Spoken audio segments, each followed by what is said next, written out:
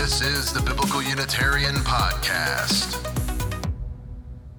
Hello and welcome again to the Biblical Unitarian Podcast, the podcast that aims to start conversations about the oneness and unity of God and about the humanity of Jesus. This is episode number 12. We're going to be looking at the Bible's use of God language for human beings. Thank you so much for joining us today at the Biblical Unitarian Podcast. My name is Dustin Smith. I am your host. A casual reader of the Bible will soon come across references where human beings appear to be called God, often without any hesitation or explanation by the biblical authors. Yet, the Bible repeatedly insists that there is only one true God. How are we to make sense of this? So today we're going to be asking, in what manner does the Bible use God language of human beings, and how can this data help us understand the few instances where Jesus is unambiguously called God? So let's begin within the Old Testament, within the Hebrew Bible. First thing we're going to notice is that Moses, functioning as God's spokesman, is called God within the book of Exodus. Let's start here in this first passage, Exodus chapter 4, verses 15 through 16, where God tells Moses, "You are to speak to him," to Aaron, "and to put the words in his mouth. And I, even I, will be with your mouth and his mouth, and I will teach you what you are to do. And he shall speak for you to the people. And he will be as a mouth to you, and you will be as God to him." That's Exodus chapter 4, verses 15 through 16, where God tells Moses that Moses will be as God to Aaron. This is God telling Moses that he will be God to Aaron. So God is allowing Moses, as God's prophet, as God's spokesperson, to be called God. God here seems to think that that terminology is acceptable and okay. Next passage is in Exodus chapter 7 and verse 1, which says, "Then the Lord said to Moses, See, I make you God to Pharaoh, and your brother Aaron shall be your prophet." God here again says that Moses will be God to Pharaoh. This sort of terminology seems to be acceptable. So Moses here very clearly functioning as God's representative, as God's spokesperson, as God's prophet, can rightfully be called God. And the book of Exodus is the very same book where we have one of the 10 Commandments, where the one true God says, "You shall have no other gods before me." But it seems acceptable through the principle of agency that the one true God can designate human beings to function and represent God in certain capacities. And here Moses is clearly and unambiguously called God, the Hebrew noun Elohim, in 2 passages. And in the first century, Philo, the Jewish Greek-speaking exegete, notes and highlights that Moses is called God, and Philo actually brings this point up at multiple times in his writings. So we can see that the understanding of Moses being called God was still understood within the 1st century AD. Next point we're going to look at is that human judges, those who administered justice on behalf of the one true God, were also often called God. Let's look at this passage, still in the book of Exodus, chapter 21, verses 5 through 6, where we have this legal code talking and saying that if the slave plainly says, "I love my master, my wife, and my children, I will not go out as a free man," then the master shall bring him to the judge, to God, literally says to Elohim in the Hebrew text. "And he shall bring him to the door or the doorpost, and his master shall pierce his ear with an awl, and he shall serve him permanently." This passage here in Exodus 21, verses 5 through 6, calls the human judge God. And some translations will just translate it that the master will bring him to God. But the footnotes usually designate that this is the human judge. But here, very clearly, the human judge is called God, is called Elohim, the Hebrew noun for God. Another passage in Exodus, this one in chapter 22, verses 8 through 9, where we see that the human judges are actually called God 3 times within a span of 2 verses. If the thief is not caught, then the owner of the house shall appear before God, namely the human judges, to determine whether he laid his hands on his neighbor's property. Verse 9, for every breach of trust, whether it is for ox, for donkey, for sheep, for clothing, or for any lost thing about which one says, this is it. The case of both parties shall come before God, namely the judges. He whom the judges, God, condemn shall pay double to his neighbor. And again, in Exodus 22, verses 8 through 9, to where on 3 occurrences, Elohim, the Hebrew noun for God, is used of human judges. And the NASB actually translates them judges in all 3 occurrences, but the footnotes tell us that they refer to human judges that are called God. And that makes sense, that judges who are administering justice on behalf of the true God can be called God in a representative sense through the principle of agency. Moving along to the book of Psalms, Psalm 58 and verse 1 begins like this. Do you truly speak righteousness, O gods? Do you judge uprightly, O children of men?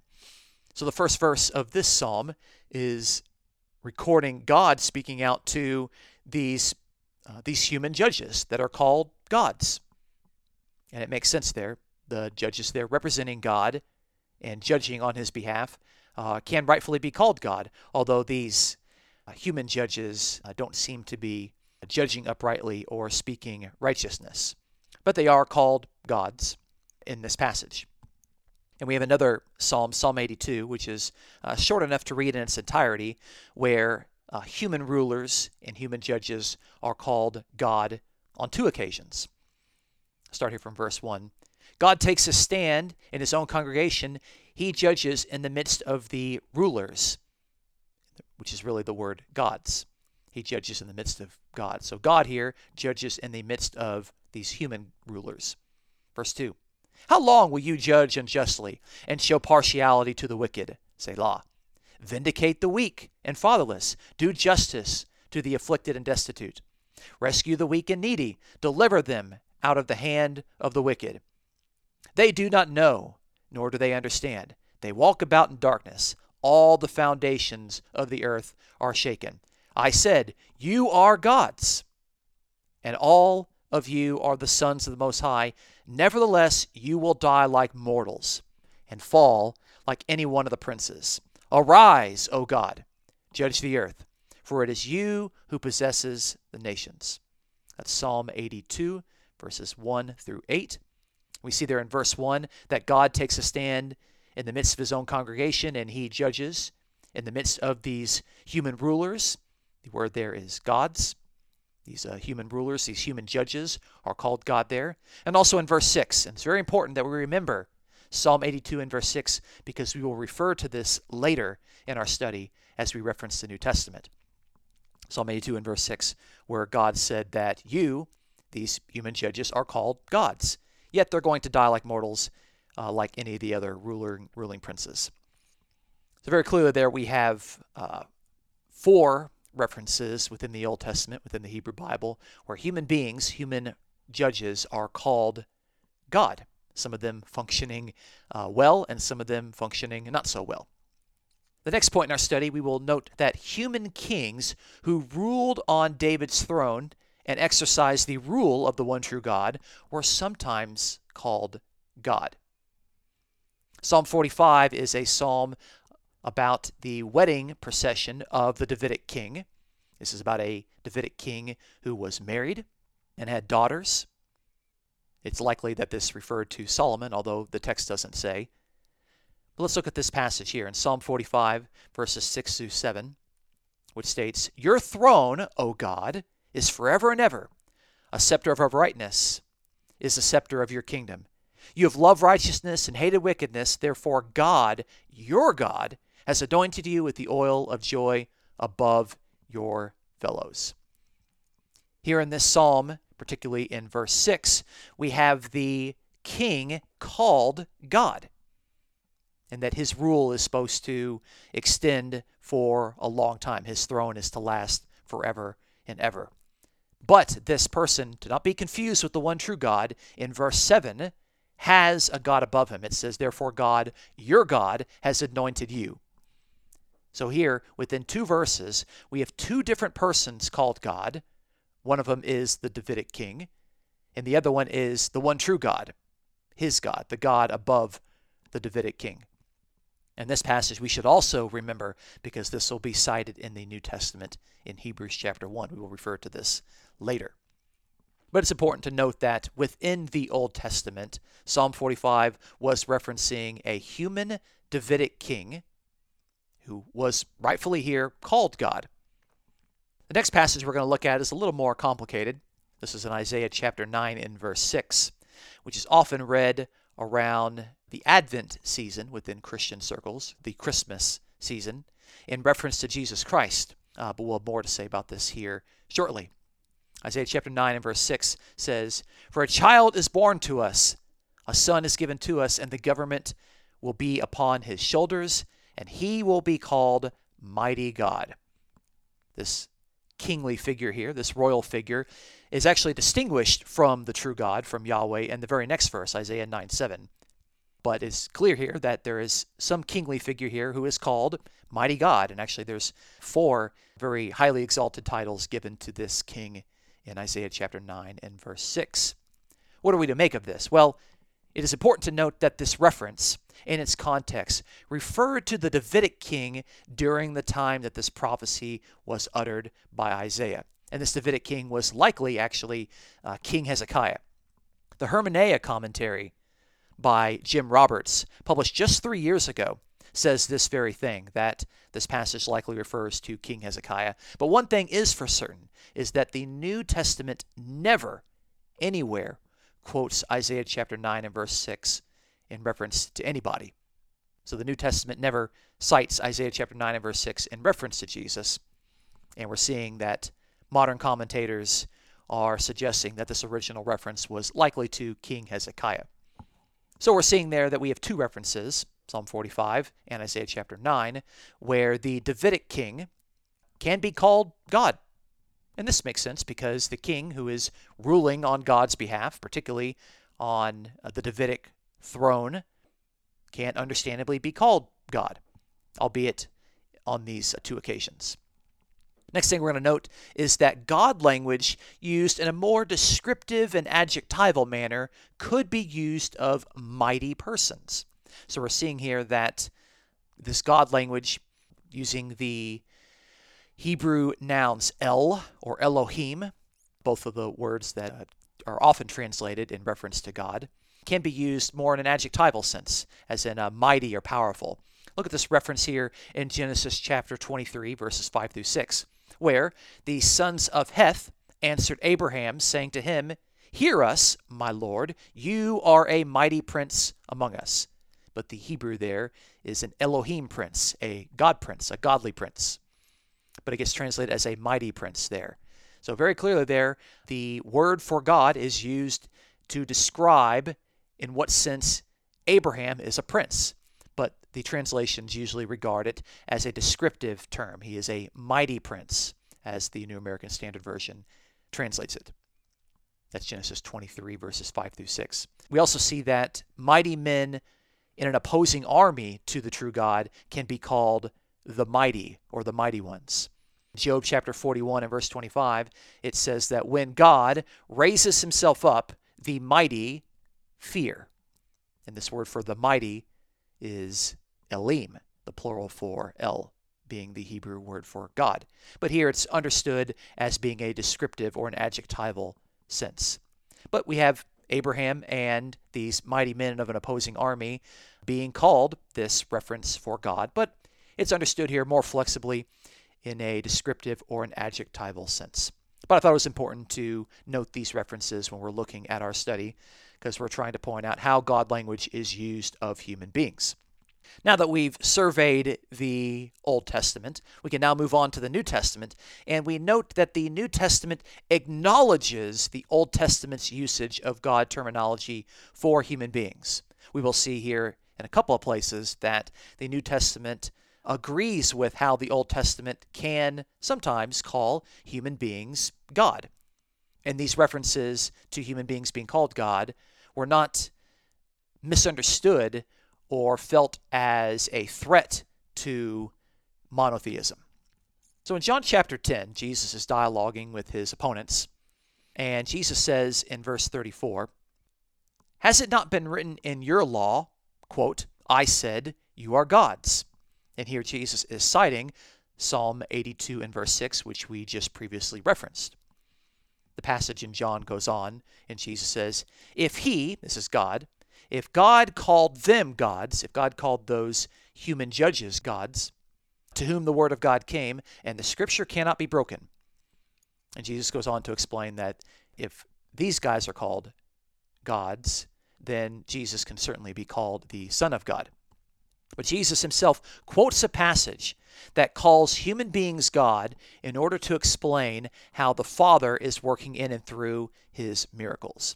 But we're seeing there that Psalm 82 and verse 6 is cited in the New Testament by none other than Jesus Christ. So he agrees with how the Old Testament can sometimes call human beings God. I think that's very important. Moving along into the book of Hebrews, Hebrews chapter 1, verses 8 through 9. We'll cite Psalm 45 and verse 6 through 7, which we referenced earlier. Hebrews chapter 1, verses 8 through 9 says this, "But of the Son, he says, your throne, O God, is forever and ever. And the righteous scepter is the scepter of his kingdom.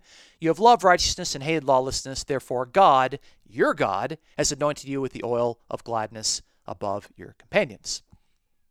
So here we're seeing that the New Testament again is citing a reference from the Old Testament to where human beings can be called God, but it should not be confused because it also cites the part of Psalm 45 to where this Davidic king called God has a God above him.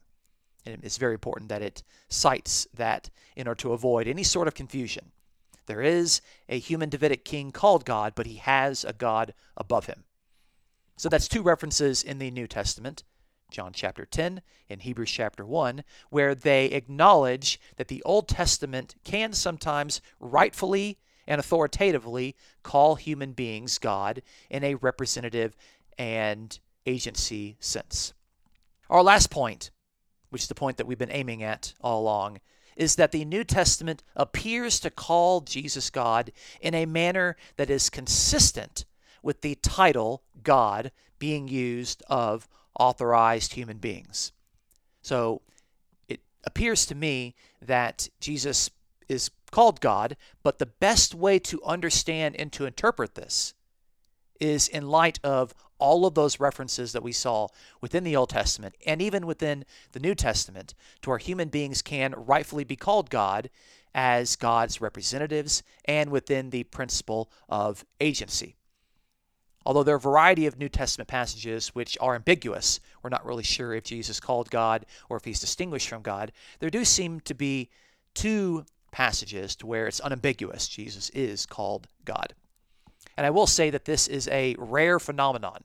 The New Testament word for God, the Greek noun theos, is used 1,328 times within the New Testament, but I actually think that Jesus is called God twice.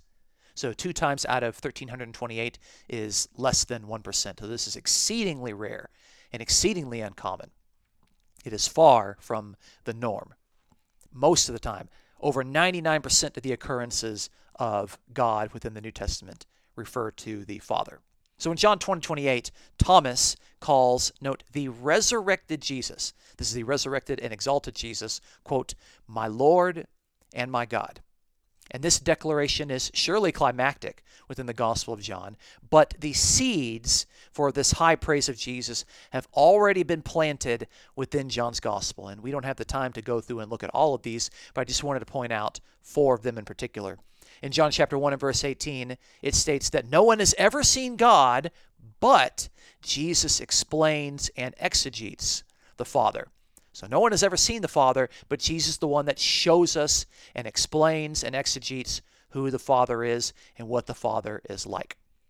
Elsewhere in John 14 and verse 9, Jesus says, he who has seen me has seen the Father, because Jesus fully represents the Father in every possible way. Someone can look at Jesus and see that God is working in him.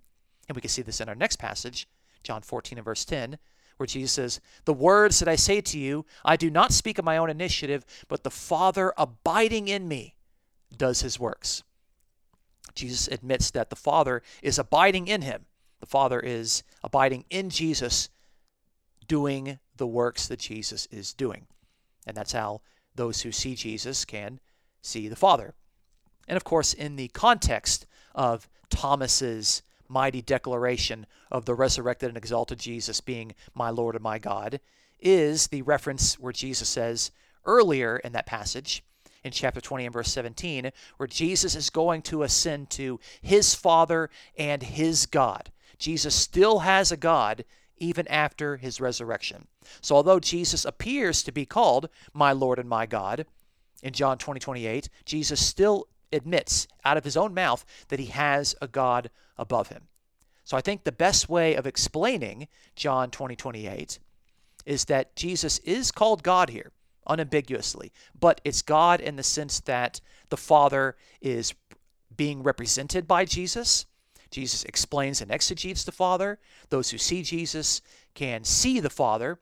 The Father is working in and through Jesus, and that we've already seen in multiple occurrences, in multiple situations, that human beings who represent God can be rightfully and authoritatively called God without it being a distraction or deviation from monotheism. And if there's anybody in the New Testament who represents God, that person is certainly Jesus. There's another reference to where I think that Jesus is called God, and we've already read this reference. This is in Hebrews chapter 1, verses 8 through 9, where it is clear that of the Son, the author of Hebrews calls him God. I'll read that passage again. This is now the third time we've actually read Psalm 45 and verse 6. So here, again, in Hebrews chapter 1, verses 8 through 9, it is citing Psalm 45, verses 6 through 7, to understand something about Jesus. Here's the passage. "But of the Son, he says, your throne, O God, is forever and ever, and the righteous scepter is the scepter of his kingdom. You have loved righteousness and hated lawlessness. Therefore God, your God, has anointed you with the oil of gladness above your companions." Here, the author of Hebrews cites a passage that calls Jesus God, but it makes clear to point out to the reader that Jesus still has a God above him. And he cites a passage out of Psalm 45, which we've already seen that there is a human Davidic king who is called God but still has a God above him. So, when the author of Hebrews wants to call Jesus God, he doesn't cite a passage in reference to the one true God. No, he cites a passage about a human king called God in a representative sense, but still has a God above him. And I think those are the two references to where Jesus seems to unambiguously be called God, but it seems very clear that those have to be qualified very seriously. The context in both occurrences states that Jesus still has a God above him, thus indicating that the God language used of Jesus in the New Testament is similar to what we have observed in other human beings within the Old Testament. So in conclusion, we have observed that, number one, Moses, functioning as God's spokesman, was called God within the Old Testament, and this understanding was still observable within the 1st century AD. Number two, we saw that human judges who administered justice on behalf of the one true God were also called God on occasion. Number three, we observed that human kings who ruled on David's throne and exercised the rule of God were also called God on 2 occasions. Number four, we saw that God language used in a more descriptive and adjectival manner was used of mighty human beings, and one of those persons was Abraham. Number five, we noted that the New Testament acknowledges the Old Testament's usage of God terminology for human beings. So the New Testament doesn't say that the way the Old Testament uses this language of humans is wrong or incorrect. In fact, it uses that same sort of argument when it wants to call Jesus God. And lastly, number six, Although the Bible on rare occasion does indeed call Jesus God, these praises occur after Jesus' exaltation and resurrection and make the most sense when understood in light of other human figures called God as his representatives. And we saw that those human beings functioned as God's prophets, as God's judges, as God's Davidic king. And all three of these, prophet, judge, and Davidic king, apply clearly to Jesus. So if anyone in the New Testament, if any human being has the right to be called God in a representative sense, Jesus is surely that person. If you've been blessed by the Biblical Unitarian Podcast and you would like to contribute to keeping it on the air and on the internet, be sure to check out this episode's description for a PayPal link. And I appreciate those who have donated already. Thank you so much for listening to the Biblical Unitarian Podcast. Again, my name is Dustin Smith. Hope you've been blessed by this episode. And until next time, take care.